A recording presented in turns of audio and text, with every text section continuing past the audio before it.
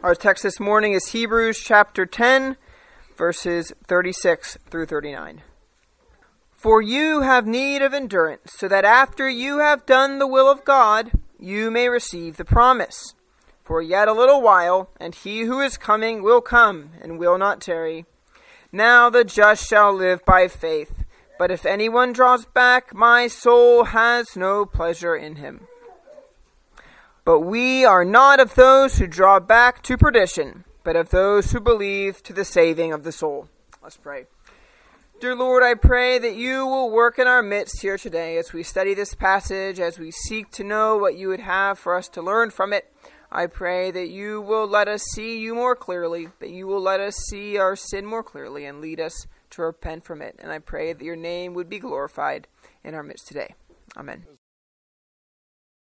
As we finish up Hebrews chapter 10, and next week we'll go back to Leviticus. It's important to remember the context of what the argument that he's been making. He's been making that the new covenant is a better covenant. It has a better sacrifice. It wasn't like the sacrifice of bulls and goats. The sacrifice that they make the sacrifice and they walk away and they are changed. Their sin still remains. Day, month after month, week after week, year after year. But then Christ came, the better sacrifice. And he was a better sacrifice because he accomplished what the Old Testament sacrifices could never accomplish. He actually dealt with sin. He actually took away sin.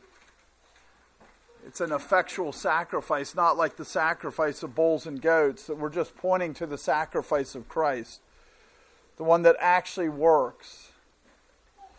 The old covenant left Israel under the wrath of God, to be destroyed by God in due time.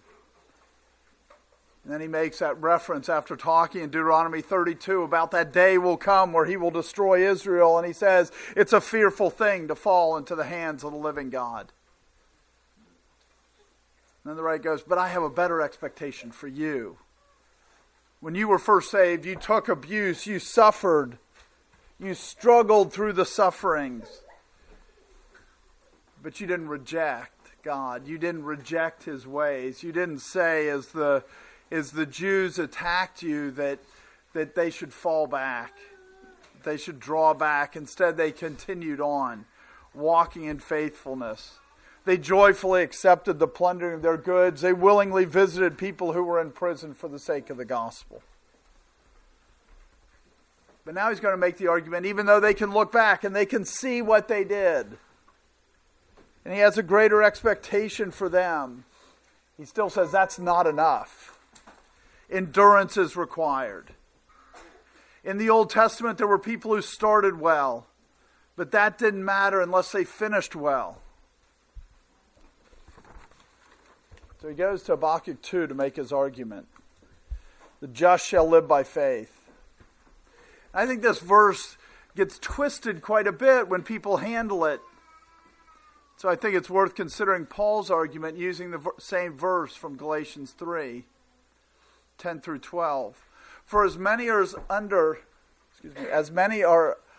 as are of the works of the law are under the curse. For it is written, cursed is everyone who does not continue in all things which are written in the book of the law to do them. But that no one is justified by the law in the sight of God is evident, for the just shall live by faith. Yet the law is not of faith, but the man who does them shall live by them.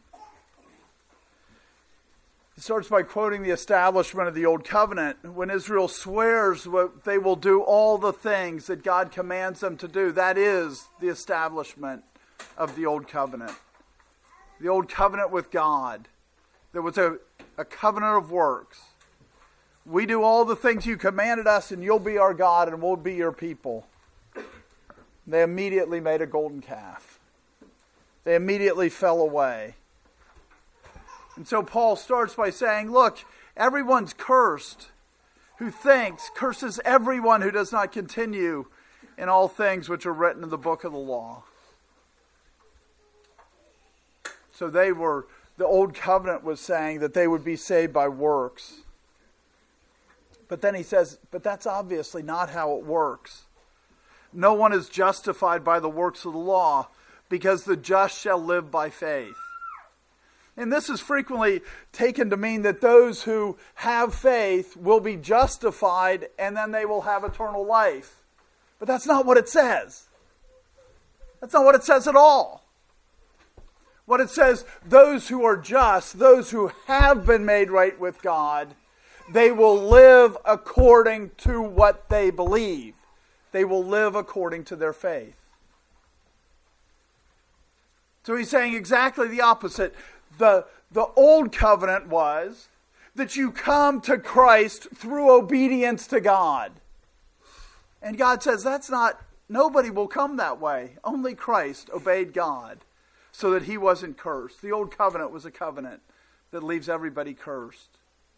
But the new covenant is, I will write my law in your heart and your mind. Because you have been justified, I will cause you to live that out in faith.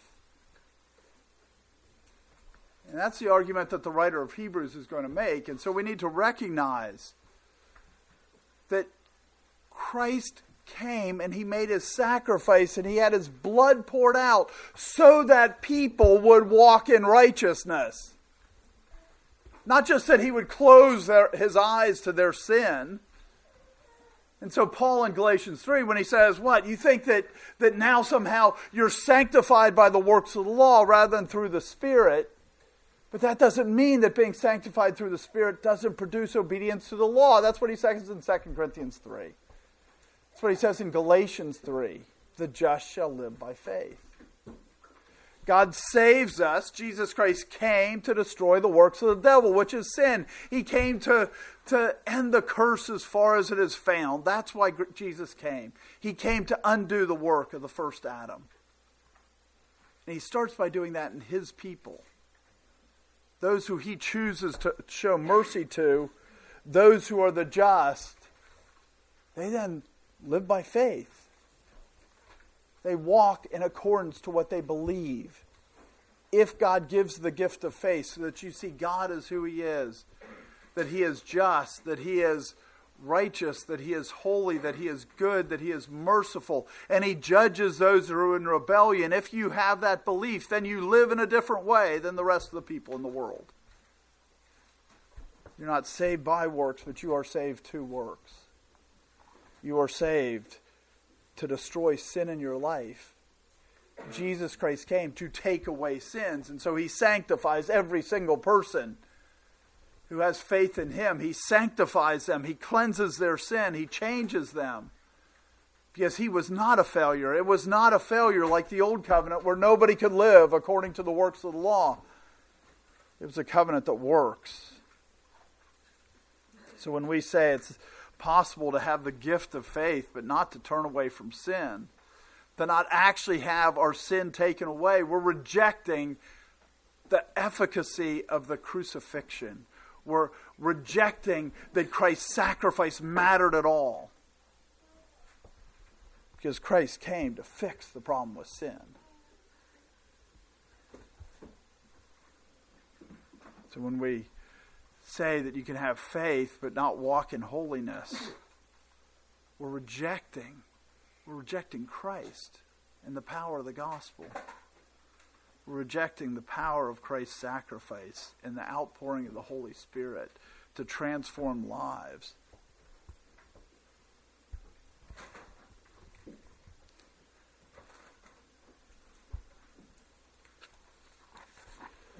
The just shall live by faith. When we read the context, and we'll read the context of Habakkuk 2, the context is, you won't be proud. That's the most basic context of the just shall live by faith, is you have the proud and you have the just. The proud do what's right in their own eyes. They're the damned. And you have the just who do what's right in God's eyes. They're the ones who God has changed. They're the ones who he has given the gift of faith to. God is just. And it's not some theoretical justice that at the end of time he balances all the scales. No, he is just now. He causes there to be real consequences of sin. And that's his argument to Habakkuk. His argument to Habakkuk when Habakkuk goes, hey, the Chaldeans are much worse than we are. Why don't you destroy them? Why are you having them destroy us? And God goes, no, you're worse. You're worse because you're blaspheming my name. You're worse because you say you're the people of God. But yet, yeah, you aren't as bad as the Chaldeans, but look at the things you do. You say you have faith. You say you believe in me, but look at what you do. That's why I'm destroying you. Because the proud live like you do, and the just live by faith. So let's consider his argument. Verse 36, for you have need of endurance, so that after you have done the will of God, you may receive the promise. Right? You have need. He starts with, remember he just said it's a fearful thing to fall into the hands of the living God. And then he talks about Deuteronomy 32, where vengeance is mine, says the Lord, I will repay. Which is about the destruction of Israel because they would not obey God. They grew fat, they grew thick, and they forgot the God who delivered them from Egypt. So he says, look, remember, it's a fearful thing to fall into the hand of the living God. And then he goes, look, if it was bad for those who rejected Mosaic law, where on 2 or 3 witnesses they were put to death, what do you think it will be for those who trample under the blood of Jesus Christ? Who treat the blood of Jesus Christ as a vain thing? Why would you think that they would avoid the outpouring of wrath? Those who say Christ did not come to destroy sin. He did not come to defeat sin in the first fruits of creation in his people. So to avoid the outpouring of wrath, we don't just get to say, oh, I profess belief in Christ. I'm good with God. I can now go and sin however I want because I've been justified by grace. God showed mercy to whom he showed mercy. But no, we have to go. Christ came to take away sin. He will, when he shows mercy, it's not just this one thing that you'll get out of hell. It's he shows mercy by breaking the bondage of sin now. He shows mercy by making you stop being a slave of sin and start to be a slave of righteousness now. And so they have a need. They have to keep demonstrating if they want that great confidence, like it said in the previous verse, that because of the struggles, because of when they had the opportunity to forsake God, that they were like the parable of the sower, where they had suffered persecution. They had the needs of the world, and they had all their worldly goods plundered, and they made the choice whether they'd be choked out by the cares of the world or not. And then the writer of Hebrews goes, but you need more than that. You don't just need that testimony that happened once. You need to endure. You need to show that your sin has been taken away. You need to have endurance. That word more typically it's translated patience. But the Greek word that's translated endurance is really a combination of 2 words.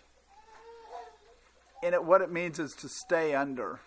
Meno, which is to remain, and hupo, which is under. So it's to remain under. So the idea of more is that you're not working to escape. When bad things happen to you, say, I'm going to do the will of God here, or am I just going to work to escape? And so I think endurance is a good term. But understand what it means. Do you endure the suffering, or do you just try to find a way out and say, any way out's fine? Or do you say, if this is God's will be done?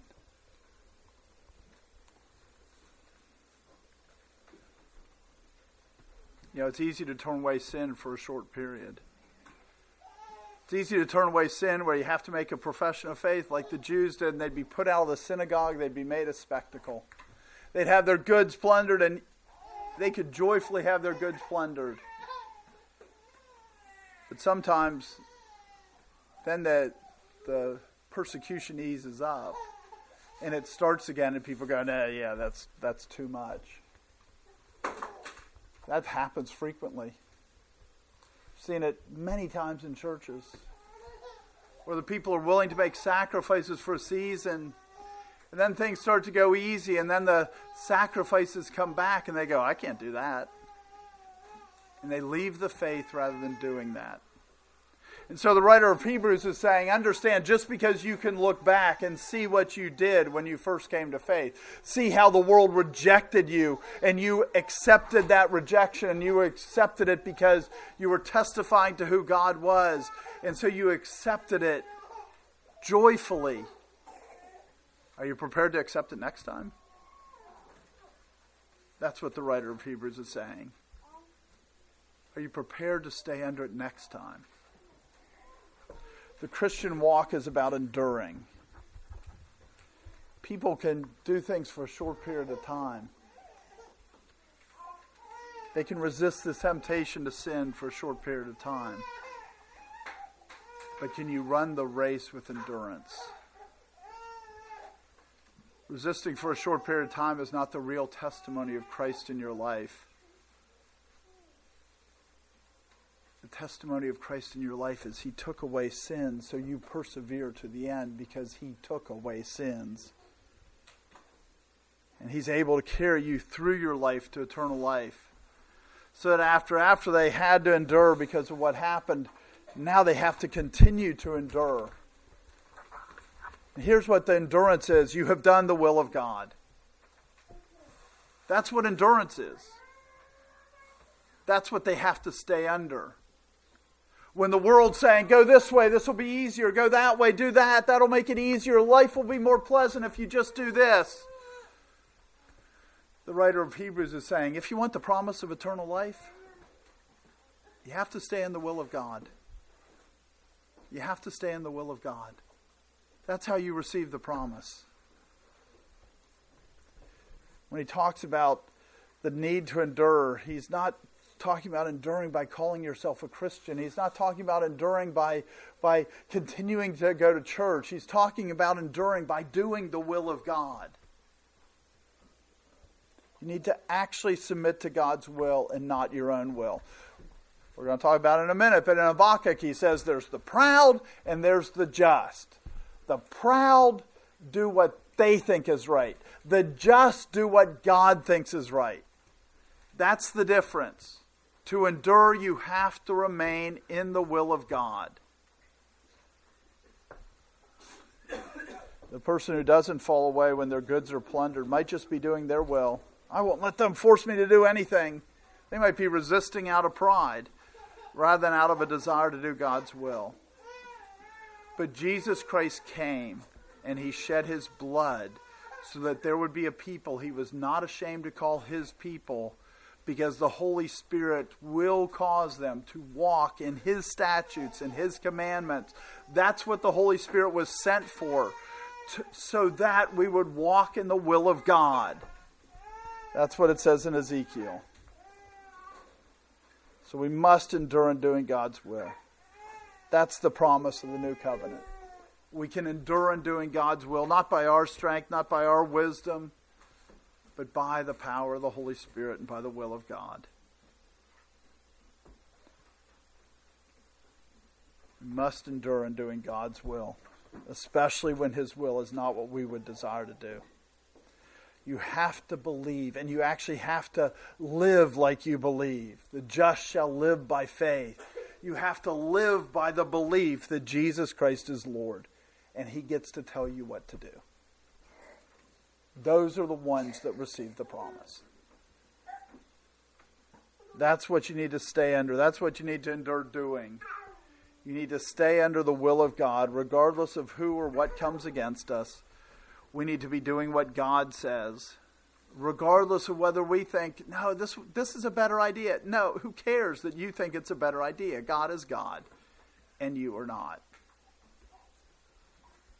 To think you have a better idea is always, that puts you in the category of the proud. Regardless of how wise we think His ways are, by faith, we need to see they're wiser than our ways. And so by faith we walk in them. And so we endure to the end. So if we endure in doing the will of God into the end, throughout our lives, that means we need to be asking now, how would God direct our steps? We need to be asking now, what would God have us to do? And we know where to go first. Not some mystical feeling in our heart, But what does he tell us in his word? As last month's Psalm of the Month says in Psalm 119, 66 through 68, teach me good judgment and knowledge, for I believe your commandments. Before I was afflicted, I went astray, but now I keep your word. You are good and do good. Teach me your statutes. You want to know how to do the will of God? Study his word. And understand the other way. If you don't study his word, like it says in 1 Peter 2, if you don't study his word, have you tasted the grace of God? God, the blood of Jesus Christ was shed to take away sins. If you don't want to know what it looks like to have your sins taken away, why do you think you're enduring and doing the will of God? If you never open the Bible, if you never read the Bible, what makes you think that you're doing the will of God? You don't want to know what the will is. The first sign of actually wanting to do the will of God is you read his word and you find out what his will is.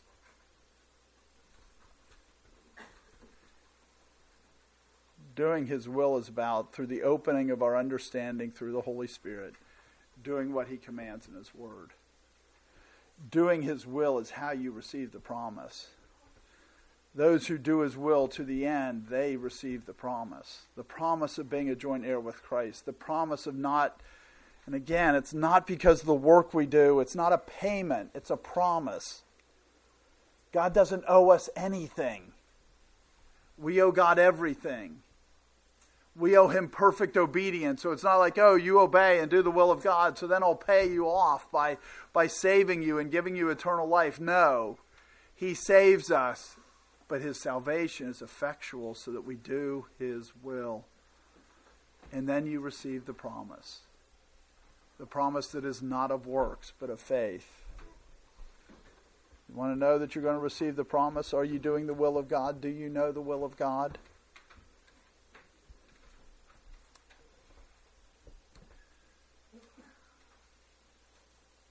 That's how you may receive the promise. Turning from your sin, looking to the Word of God as the light to your path. That's where you have assurance. That's how you know that you will receive eternal life. It's not that you have some feeling. It's not that God sometime opened your eyes to some of your sin and convicted you of sin. God does that for unbelievers. The Holy Spirit was sent not just to convict believers, but to convict the whole world of sin. But the way that believers know they're believers is they do the will of God. And they endure in doing the will of God. It's not a one-off thing. It's not like, well, I did it when they were plundering my goods. I did your will, Father, so you have to let me into heaven. No, that's works-based righteousness. Faith is you continue to do his works because you believe that he is God and you believe that he is your Lord and you believe that he has the right to tell you what to do and that he's wiser and good, better and more holy and more, all his ways are better than your ways. Why wouldn't you do his ways? Why would you do your ways? When you do your ways, you're testifying you don't believe. And yes, we all stumble and fall. But what's the pattern of your life? Verses 37 and 38. For yet a little while, and he who is coming will come and will not tarry. Now the just shall live by faith, but if anyone draws back, my soul has no pleasure in him. So now the writer of Hebrews is going to quote from Habakkuk. And so we really need to know the context of Habakkuk. If we're going to rightly interpret what the quote means, and it very much ties to already the argument that's being made in chapter 10.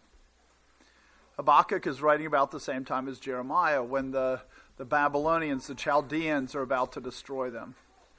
Habakkuk 1:6, for indeed I am raising up the Chaldeans, this is God speaking, a bitter and hasty nation which marches through the breadth of the earth to possess dwelling places that are not theirs. So Habakkuk's response to that statement is in verse 13. You are of purer eyes than to behold evil, and cannot look on wickedness. Why do you look on those who deal treacherously, and hold your tongue when the wicked devours a person more righteous than he? And he's using the person as added, but the idea is here is he's looking at the Chaldeans, he's looking at Babylon and going, look at how wicked these people are, look at how treacherous they are. But yet, you're going to allow him and you're going to send the Chaldeans to destroy us? We're clearly more righteous than they are. How can you judge the Jews when you know how terrible the Chaldeans are? How can you hold your tongue? And then the first verse of chapter 2, Habakkuk says, I'll stand back and watch.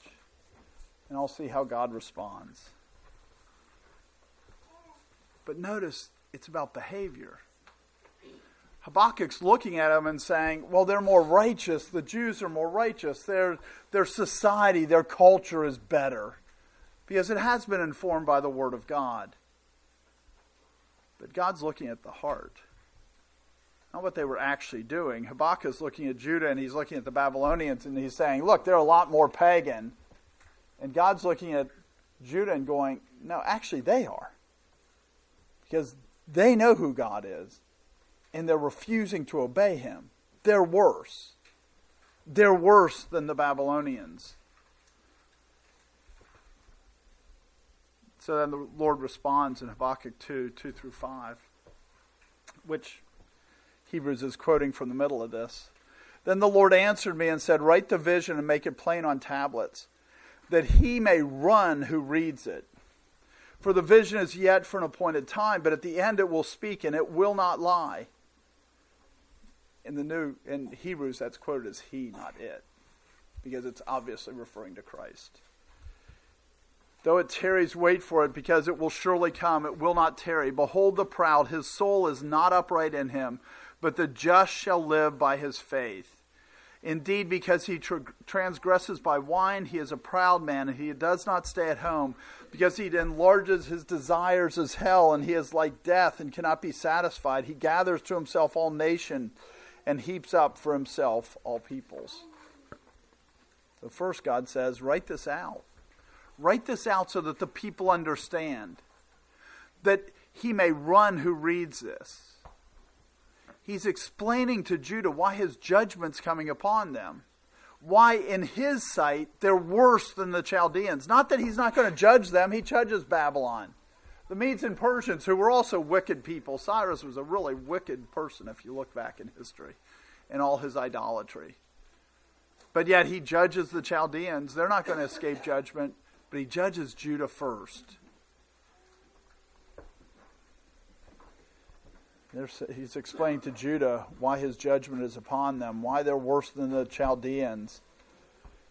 Even though their behavior, if you ignore knowledge and what they understand, their behavior is not worse. But yet God has appointed a time. And he will speak and he will not lie. He has appointed a time.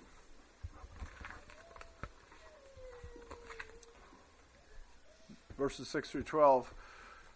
Will not take up a proverb against him, and a taunting riddle against him, and say, woe to him who increases what is not his, how long? And to him who loads himself with many pledges.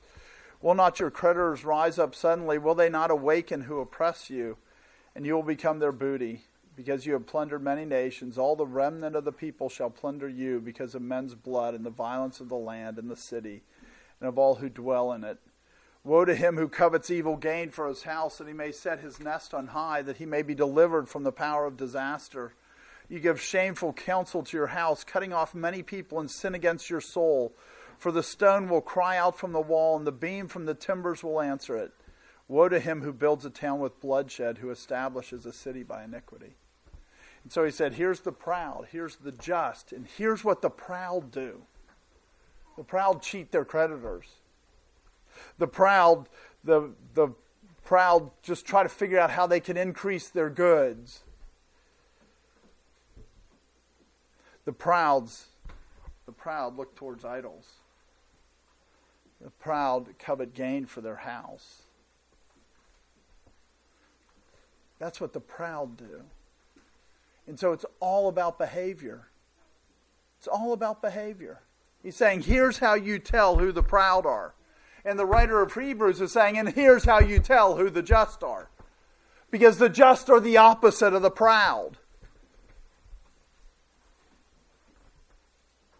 He's drawing a contrast between the evil that a proud man does and the destruction that produces versus someone who actually has faith, who actually has been made just by God and what he does. And he's saying, run from the destruction, run from being like that, run from being the proud. Because everybody's either one of two categories. You're either proud or you're just. The proud say, my judgment is what stands. The just say, it's God's judgment that stands. So it's obviously there's judgment that's about to come on Judah from the Babylonians, but that's not what he's talking about with due time. The writer of Hebrews is making it very clear. This is about the establishment of the new covenant. This is about the destruction of Judah at the time of the new covenant when it's established. It's pointing to the judgment that comes on Judah at the time of Christ. God judges the proud. He sends the Romans in, even though they were, as Daniel described them in Daniel 2:40, and the fourth kingdom shall be as strong as iron, inasmuch as iron breaks in pieces and shatters everything. And like iron that crushes, the kingdom will break in pieces and crush all others. That's what the Roman kingdom was like. And God uses it to destroy the Jews and to send them back to Egypt, as was promised in Deuteronomy 28. And so God's saying, just again in Hebrews 10, he just quoted from Deuteronomy 32. How their foot will slip in due time and he will whet his glittering sword, right? Vengeance is mine. That's when they get sent out and they go back to Egypt.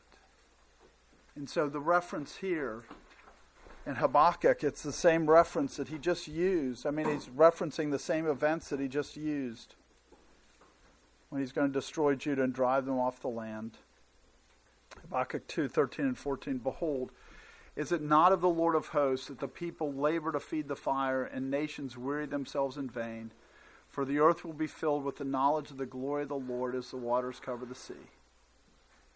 Understand, when God judged Judah, where they said they were the people of God, but they were actually the proud, this was about him increasing the knowledge of the glory of the Lord. It's important for us to understand that. When judgment came on it works for Habakkuk too. Habakkuk's going, the Chaldeans, they're horrible. Why would you judge us? The Chaldeans are so much worse. And God says, because I want my glory to be made known. Because that's the purpose. And his glory is known when he has these wicked, Nebuchadnezzar was a wicked, evil man until God humbled him. But yet, God says Judah's worse because they're stealing glory from God. And how much more, if that's Mosaic law, how much more is that true? If that's what it was like with the Babylonians and Judah, how much more is that true after Jesus Christ shed his blood to take away sin? And people say that they're Christians and to have no sin taken away. They're trampling the blood of Jesus Christ underfoot. How much worse is that than what Judah was doing when the Roman army destroyed them and sent them back as slaves to Egypt? How much worse? So we should read this and we should ask ourselves, how should we run? And that doesn't mean to flee to the hills. That means, how do we run? How do we act? How do we respond in haste to this? And the answer is, do the will of God. That's the answer. Do the will of God. You have to endure in doing the will of God if you want to receive the promise. So now, let's go back to how the writer of Hebrews quotes it. And again, the New Testament never quotes Scripture out of context, because Christ wrote it all. And he has it. He is the Word, and it is always in context. So he says, for yet a little while. So Habakkuk is speaking here, or what God is speaking to Habakkuk that he records, is the establishment of the new covenant. That's what the writer of Hebrews has been talking about, the difference between those covenants, that they should have an expectation of the judgment to come.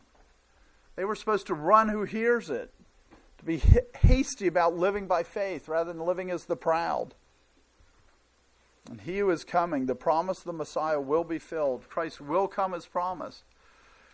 But the point is not about him coming with blessing. It's about him coming with judgment. That's the context of Habakkuk.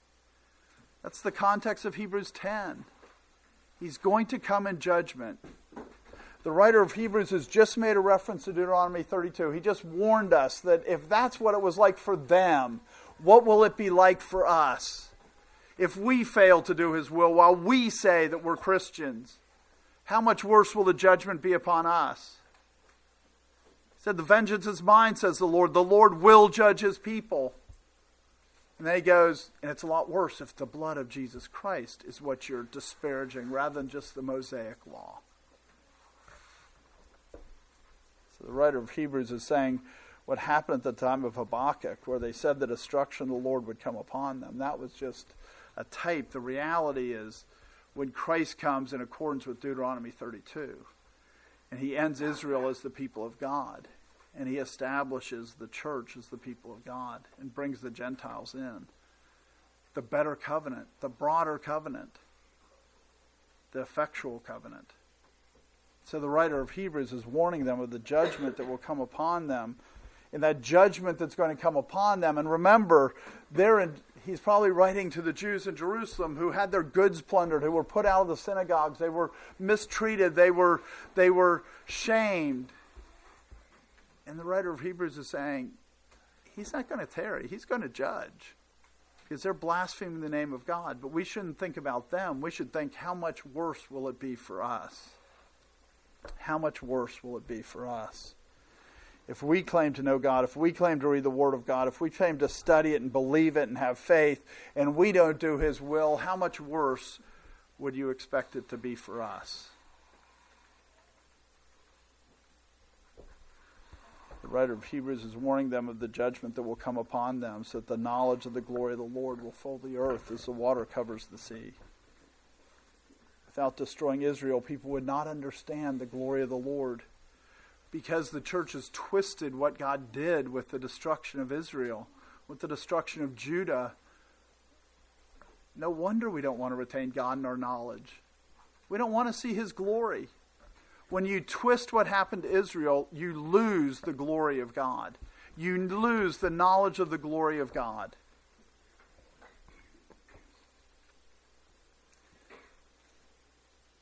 People would not understand the glory of the Lord because they wouldn't understand he's truly holy if his people continue to walk in such a way that they're in rebellion to his will. Not just measurably better than the people around them. That was true for the Jews and the Babylonians. They were measurably, they were demonstrably, by sight you could see, they were a more just people than the Babylonians. But God goes, but they're blaspheming my name. They're obviously worse. We need to not just be better than the people around us. We need to be categorically different. We need to be categorically saying, I'm here to do the will of God rather than to do my own will. So he will come. Christ will come in judgment, is what the writer of Hebrews is saying. And again, Hebrews, the whole book of Hebrews is largely a commentary on Psalm 110. He talks about being on the order of Melchizedek. He talks about all his enemies will be made his footstool.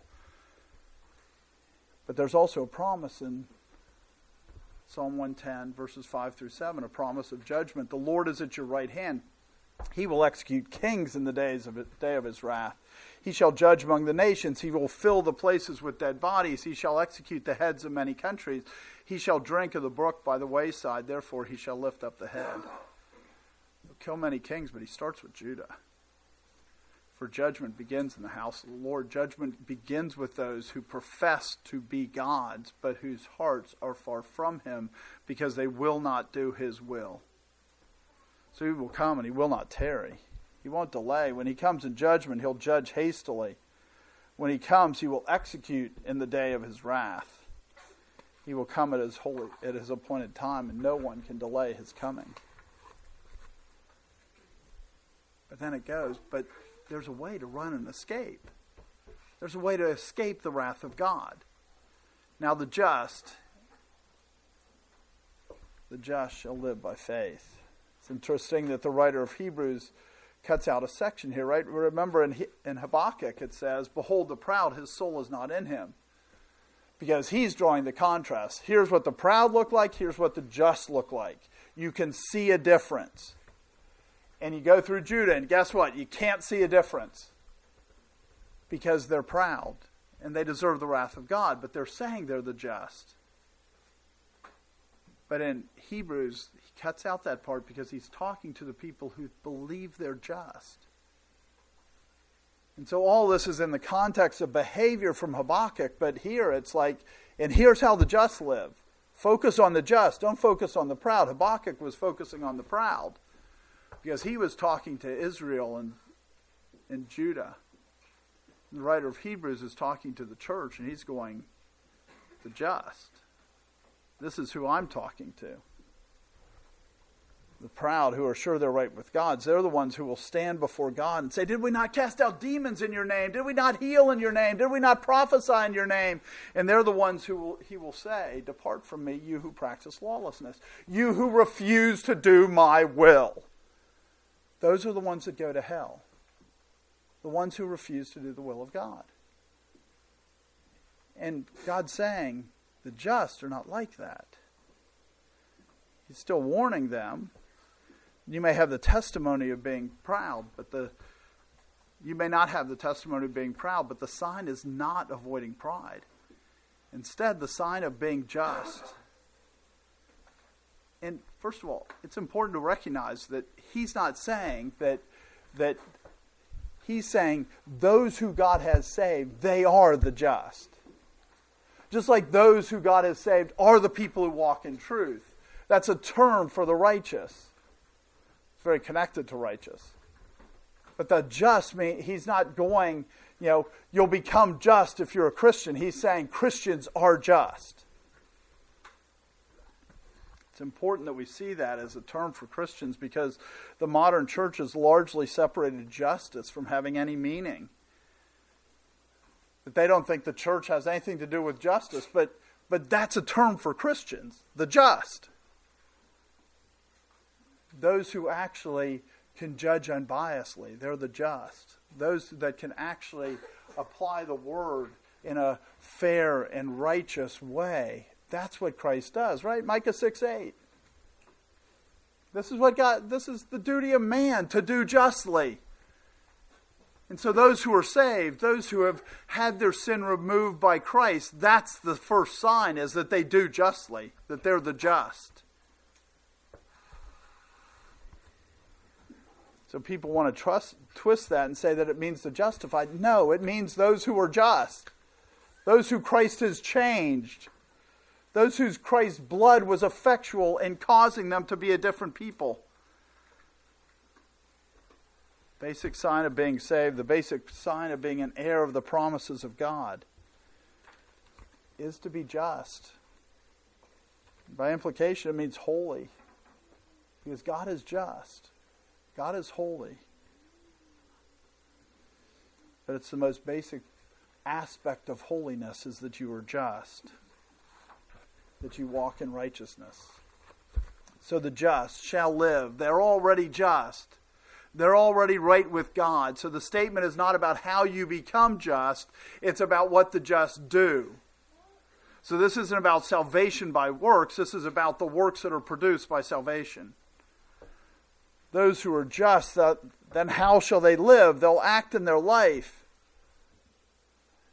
And people want to twist this and say this is about eternal life. This isn't about eternal life. That's not the context of Habakkuk 2. The context of Habakkuk 2 is the proud try to get their neighbor drunk so they can take advantage of them. The just don't do that. That's the context of Habakkuk 2. Why was Judah being destroyed by the Babylonians? It wasn't because God couldn't stop it. God sent them because they were not living by their faith. They were proud. They were drunkards. They enlarged their desires as hell. They borrowed money and didn't repay. They did all these things that everybody in the world does. But God goes, but they called themselves the people of God. That's why they got judged. So when you think the just shall live, this is about how they behave in their life.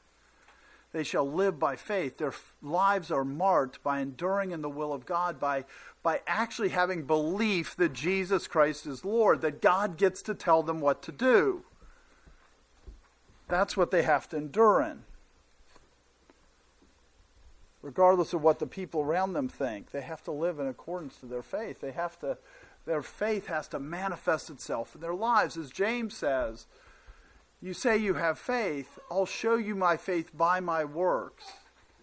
That's the same thing that the writer of Hebrews 10 is. You have to endure in doing the will of God. You have to be able to see works in your life. If you don't see works in your life, you're pretending like the sacrifice of Jesus Christ did nothing different than the sacrifice of a bull. But if anyone, so now the writer of Hebrews, even though the New King James acts like this is a continued quote, it's not a continued quote. Although it's kind of a good summary of the rest of chapter 2 of Habakkuk. But he's not quoting anymore. But if anyone, it rebukes those who seek, the rest of Habakkuk 2 is, I will destroy those who seek to enlarge themselves at the expense of others. I'll seek those who just want to borrow and not repay. I'll seek those who covet evil gain for their house. I'll seek those who want to get their neighbor drunk to take advantage of him. I'll judge those, not seek those. I'll judge those who bow down to statues, those who practice idolatry. God's saying, if you draw back to any of those things, I will judge you and I will destroy you and you'll be like Judah. And yeah, the Babylonians might be worse that I send. But so what? You're worse because you're blaspheming the name of God. God will judge each of these things with judgment and destruction. So if anyone draws back. So there's the picture of staying under the judgment, right? Enduring, staying under. Hupomeno. Remaining under the judgment. And this is the opposite, the drawing back. If you stop living by faith, if you start living by sight, if you start doing what's right according to your own eyes rather than doing what's right in the revealed will of God, if you start to do what you think is wise rather than what God says is wise, that's drawing back.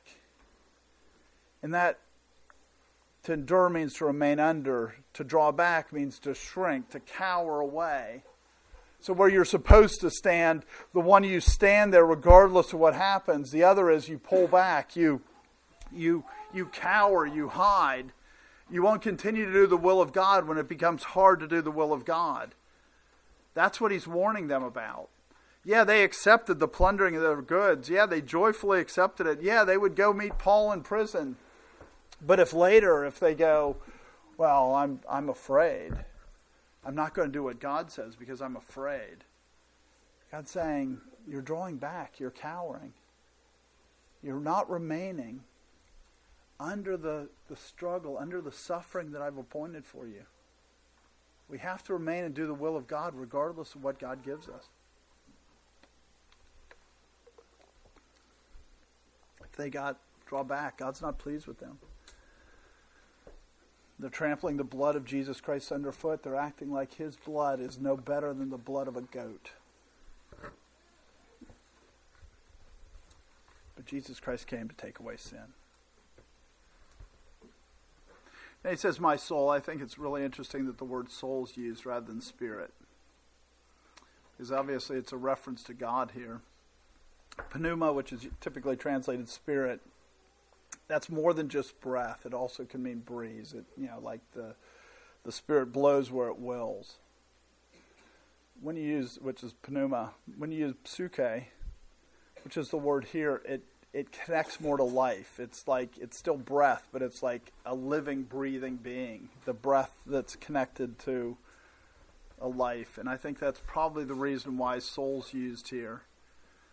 Is it's to connect back. Jesus Christ took on flesh. And he walked in perfect righteousness. He came and he physically did the will of the Father in all things, even to the point of death on the cross. He said, not my will, but your will be done. And so he's saying, my example, my soul, my taking on flesh, my having breath is why I have no pleasure in you. if you draw back. Because it's an insult to the fact that he took on life, that he became under the law, that he took on flesh. He was tempted as we are, but yet he did the will of God. The person who says he's following Christ but refuses to do the will of God. And I don't mean that they don't stumble and fall. The promise in 1 John is we all stumble and fall. But the question is, what's the pattern of your life? Is it to do the will of God? Are you practicing sin or are you practicing righteousness? Everybody's practicing one or the other. It says no pleasure in them. Pleasure is eudokeo, which literally means to think well of. This isn't just that he goes, oh yeah, this is pleasing. It's that he goes, that's somebody I don't like, is what it means when he says, I have no pleasure in him. Don't think Christ is still looking at you when you don't want to do the will of God and saying, oh, but that's my child. That's not what it says. If your heart is not to do the will of God, he's going, I have no pleasure in him at all. Christ came to destroy sin, so how could he be pleased with those? Not those who just stumble and fall, but those whose desire and their pursuit, and they draw back from doing the will of God. Because he came to call a people that would actually do the will of God. How could he have any pleasure in anybody who said they want to practice lawlessness? That they want to draw back? God finds no pleasure in the one who does not endure in doing the will of the Father. Verse 39. But we are not of those who draw back to perdition, but of those who believe to the saving of the soul. But we are not. He's telling them that those who are truly saved, those who Christ has given a heart of flesh, those who Christ has, through the Holy Spirit, written the law in their minds, written it on their heart, among those, we are not of those who draw back. Those who God has truly saved, those who God has truly worked in their heart, those who he has made just, they don't draw back. It's the same word that was used in the previous verse. They don't shrink back, they don't cower.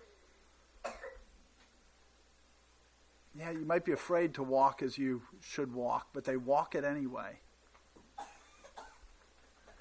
Those who are of that persuasion, they receive the promise. Those who want to draw back and don't do what they should do, God says they draw back to perdition. They draw back to ruin. They draw back to destruction, to apostasy. There's all kinds of words that could be used, but effectually they're the proud ones in Habakkuk. The ones that God promises he will destroy. It's a fearful thing to fall into the hand of the living God. Those who stop doing the will of God while professing to be of the people of God, that increases God's wrath upon them. Because in their pride, they're accusing Christ of being a failure. They're trampling the blood of Jesus Christ underfoot. They're saying that it's just like the blood of a goat. God will make the knowledge of his holiness fill the earth as the waters cover the sea. He will do that. And he does that by judging those who claim to be his, but whose lives don't testify to it, who cause his name to be mocked among the unbelievers. Christ's greatest battle when he walked the earth was with the hypocrites, with the Pharisees. Not even with the Sadducees, specifically with the Pharisees. Because they said, look, we've studied all these things about God. We know everything about his law. We've twisted it. We've come up with all these traditions. We're wiser than you are and more holy than you are. And his charge against them over and over again was hypocrite. That's what it looks like to draw back. Are you a hypocrite? Do you say you're a Christian but yet do not desire to do the will of God? That's whose God's greatest wrath is upon. Those who claim to be his people but don't want to do his will. That's far more upsetting than somebody who carves an idol and bows down before it like a fool and worships this idol that he just made. It's taking the name of God in vain. It's saying he has no power. He's saying Though they draw back to ruin, they draw back to perdition.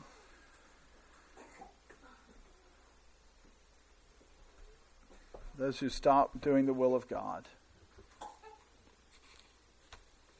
That's why God sent the Babylonians to destroy Judah, as a warning for us. That if we profess to be of His name, if we profess to be Christians but don't do His will, we should expect worse judgment than Babylon coming into Jerusalem, who was a nation of probably millions, and bring it down to 4,600 people.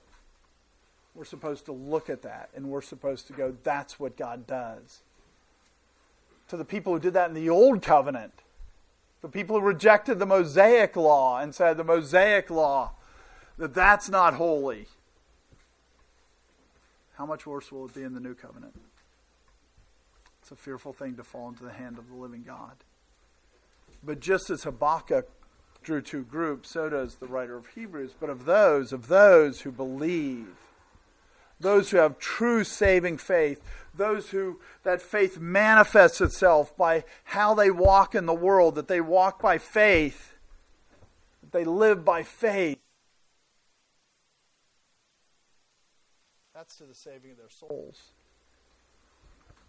The ones who believe and who live based on the work of the Holy Spirit in their heart to believe and to trust and to understand who God is. Those who have saving faith, they walk in accordance to that faith. They walk the way they believe to the saving of their souls. They're the ones who receive the promise of eternal life. They're the ones who endure to the end. They're the ones who will dwell with God forever. Not those who had this short period where they wanted to follow God, but those who God conformed to His image. And His image was, He did the will of God. Let me give you some applications. The first is, are you enduring and doing the will of God? What you receive by doing the will of God is not temporal blessings in this life. That's what the church wants to sell so often. You can have peace, you can have comfort, you can have community, you can have all these other things. God doesn't promise any of that. He says, I came to bring a sword. I divide families. They joyfully accepted the plundering of their goods. It's about as anti-prosperity gospel as you can get. What He came to do was to produce a people that would endure doing His will. That in the midst of trials, they would do what God said to do. He doesn't save us to comfort. He saves us for suffering. Because Christ suffered. He saved us to be rejected by the world and to be hated by the world. He saves us to do His will. And if we do His will, the world will hate us. And that's how you receive the confidence of the promise. That's how you receive what He said was such a great reward. To have the confidence that you can know you're saved. It's by doing the will of God in the midst of difficult circumstances. By enduring. When you do the will of God when it doesn't seem right, when the world fights against you, when your gut tells you this won't work, that's when the just live by their faith. And they do the will of God, even when they think it doesn't make any sense. Endurance is about walking by faith, not by sight. Endurance is doing His will when it doesn't make any sense, and not only when it does. Are you enduring and doing the will of God? Another application. Christ comes in judgment with haste. When He comes to judge, He destroys, He kills. And it's perfectly just because He's right to judge sin. But don't think that's the time to get right with God. Don't think that's the time where you go, oh, now I'm going to change. Now I'm going to start doing His will. No, then it's too late. The time to run to do His will is now. The time to get right with God is now. Don't put it off. We live in a nation where you read Romans 1 and you can see we're being judged. I don't know when the wrath will come. I don't know when the destruction will come upon us in full. Might be next week. It might be 300 years. I have no idea. But what I can tell you is God will judge. And when He judges, He'll judge in haste. So now's the time to run and to do the will of God now. Now's the time to live by your faith and not give lip service to it. No one can deliver any from the hand of God. And remember, it's a fearful thing to fall into the hand of the living God. Do God's will now. Another application. Now is the time to make your calling and election sure. Don't look at the past to see if you're saved. Those are useful things. The writer of Hebrews just did it. Look at how your goods were plundered. Look at how you were mocked. Look at how you were made a spectacle. But then he goes, look at what you're doing now. It can be useful things to see how God has changed you and to worship God and be thankful towards God and how He's changed you. But the question should always be, am I doing God's will now? Because running with endurance is what's required. Not a little sprint where you go, oh, I'm fine. I can look back and I was being persecuted. I had this happen to me and this happened to me. I lost this and I lost that. What are you doing now? Are you doing the will of God now? That's what's important. We can never look back to what we were doing before and say, that means we're walking in righteousness now. That's not God's standard. God's standard, are you enduring now? Are you doing the will of God now? Don't think, if you think that you can look back and see how God's worked in your life, see how He's changed you, what sins He's broken you of, and then you look at now and go, yeah, I'm sinning in that way, but those things I turned from, so that must mean I'm okay here. You just stated works-based righteousness, where it's all a big scale. Nope, that's not how it works. It's not a scale. It's God gives a heart to do the will of God. And if you think you can look back and say, oh, look at all these great things God did in my life. Look at all these great things I did for God. And that excuses anything now. No, the answer is the opposite. To whom much is given, much is expected. It increases the judgment now, not decreases. That's biblical. Yes, we should look back to praise God, but you need to be looking right now. Am I doing the will of God or not?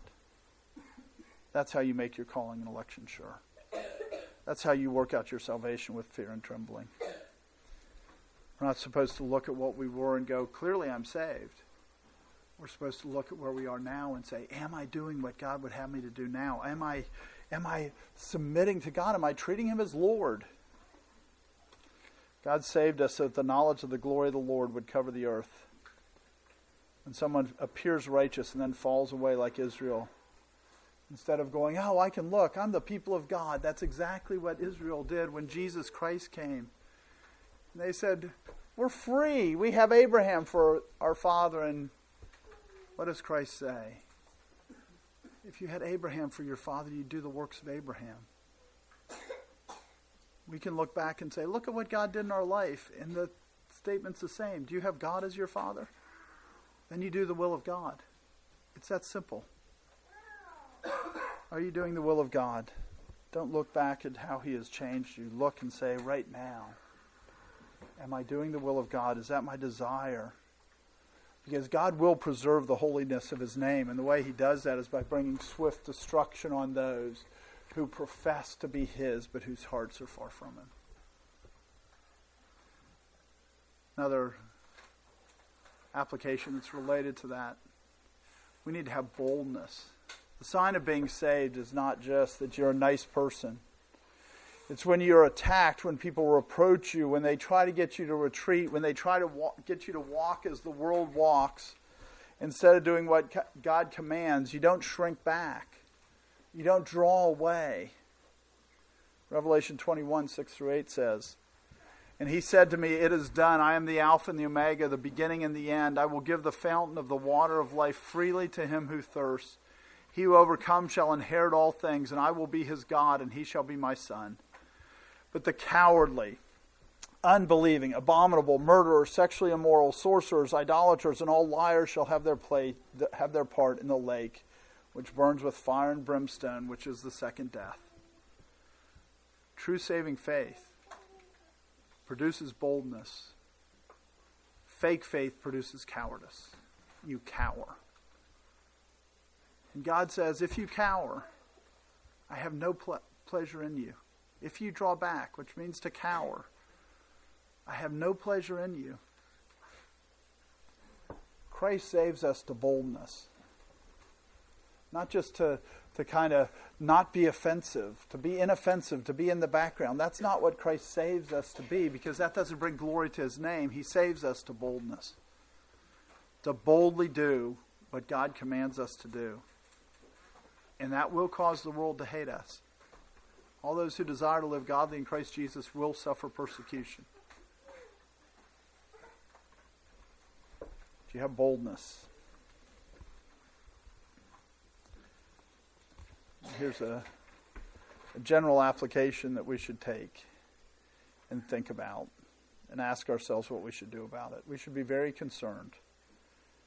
Throughout the world, I've been to many countries, and throughout the world, everybody looks to the United States as the Christian nation. It's the way it is. You go to Africa and they go, I remember a question I got where the guy said, okay, I read through the Bible and it says sodomy's wrong, but then 98% of the people in America say sodomy's okay, so how am I misreading the Bible? Because they go, America is the Christian country. So what should we expect if that's what he would do to Judah? What should we expect in America? We should recognize, we should expect the wrath of God, so that the knowledge of the glory of the Lord covers the knowledge of the glory of the Lord fills the earth as the waters cover the sea. And the way he does that is through judgment. We're seeing a rise of judgment in the U.S. through Obergefell, through other things, through the blindness and the darkness that has come upon us as a country. We should expect the equivalent of the Babylonians to invade us, because God will make sure his name is glorified. The solution to that is to speak. The solution to that is to declare who God is. The solution to that is to stop being ashamed of who God is. If we want America not to suffer, we need to be like Jeremiah, right? That's why we're studying the book of Jeremiah Sunday evenings. Is if we don't want the wrath of the Babylonians or the wrath of God to be expressed by the equivalent of the Babylonians for utter destruction, that's where we are as a nation. We're seen by the world as the people of God. But yet we don't think you have to do the will of God. And we export the false gospel, the blasphemous gospel all throughout the world, and we have destroyed so many nations by preaching a false gospel. We should recognize how much we should be afraid. Vengeance is mine, says the Lord. I will repay. We should be afraid that we're thought of as the same level as ancient Israel. It's a fearful thing to fall into the hands of the living God. We have a mission field where we are.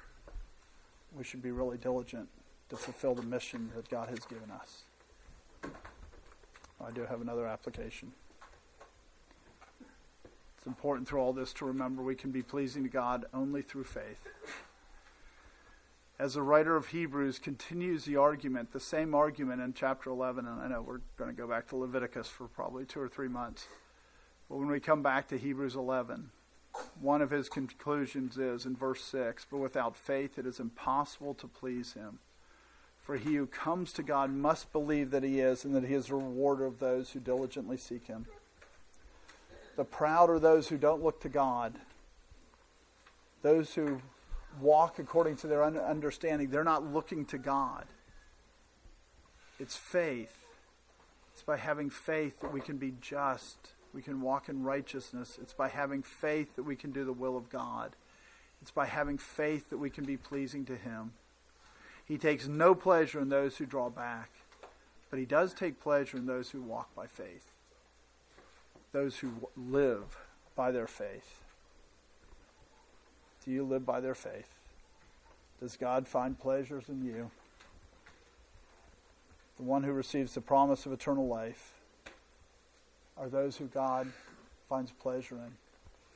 The ones who receive eternal damnation are those he doesn't find pleasure in. He finds pleasure in those who live according to his will. Does God find pleasure in you? Let me close in prayer. Oh, Lord God, we do thank you for where you have us. We know that you have it appointed for a purpose, for a reason. Lord, let us see what you're saying in these passages. And let us have ears to hear and eyes to see. For we recognize that it is your Spirit that guides us to knowledge. It's your Spirit that opens our eyes and convicts us of sin. Lord, let us see where we're failing to do your will. Let us see where we're failing to walk in accordance to your commandments. Where we're not following your Spirit. Where we're not doing the things that you would have us to do for your name's sake and for your glory. Lord, convict us of our sin. Convict us when we fall short. And lift us up. Give us power and strength so that we can do your will. We thank you that you sent your Spirit to cause us to walk in your commandments and your statutes. Oh God, let us be more faithful to do so that your glory is seen by the people around us, by our faithfulness, by our walking in such a way that they see our good works and glorify our Father in heaven. For this is what you saved us to. May we be faithful to do your will in all things. In Jesus Christ's name we pray. Amen.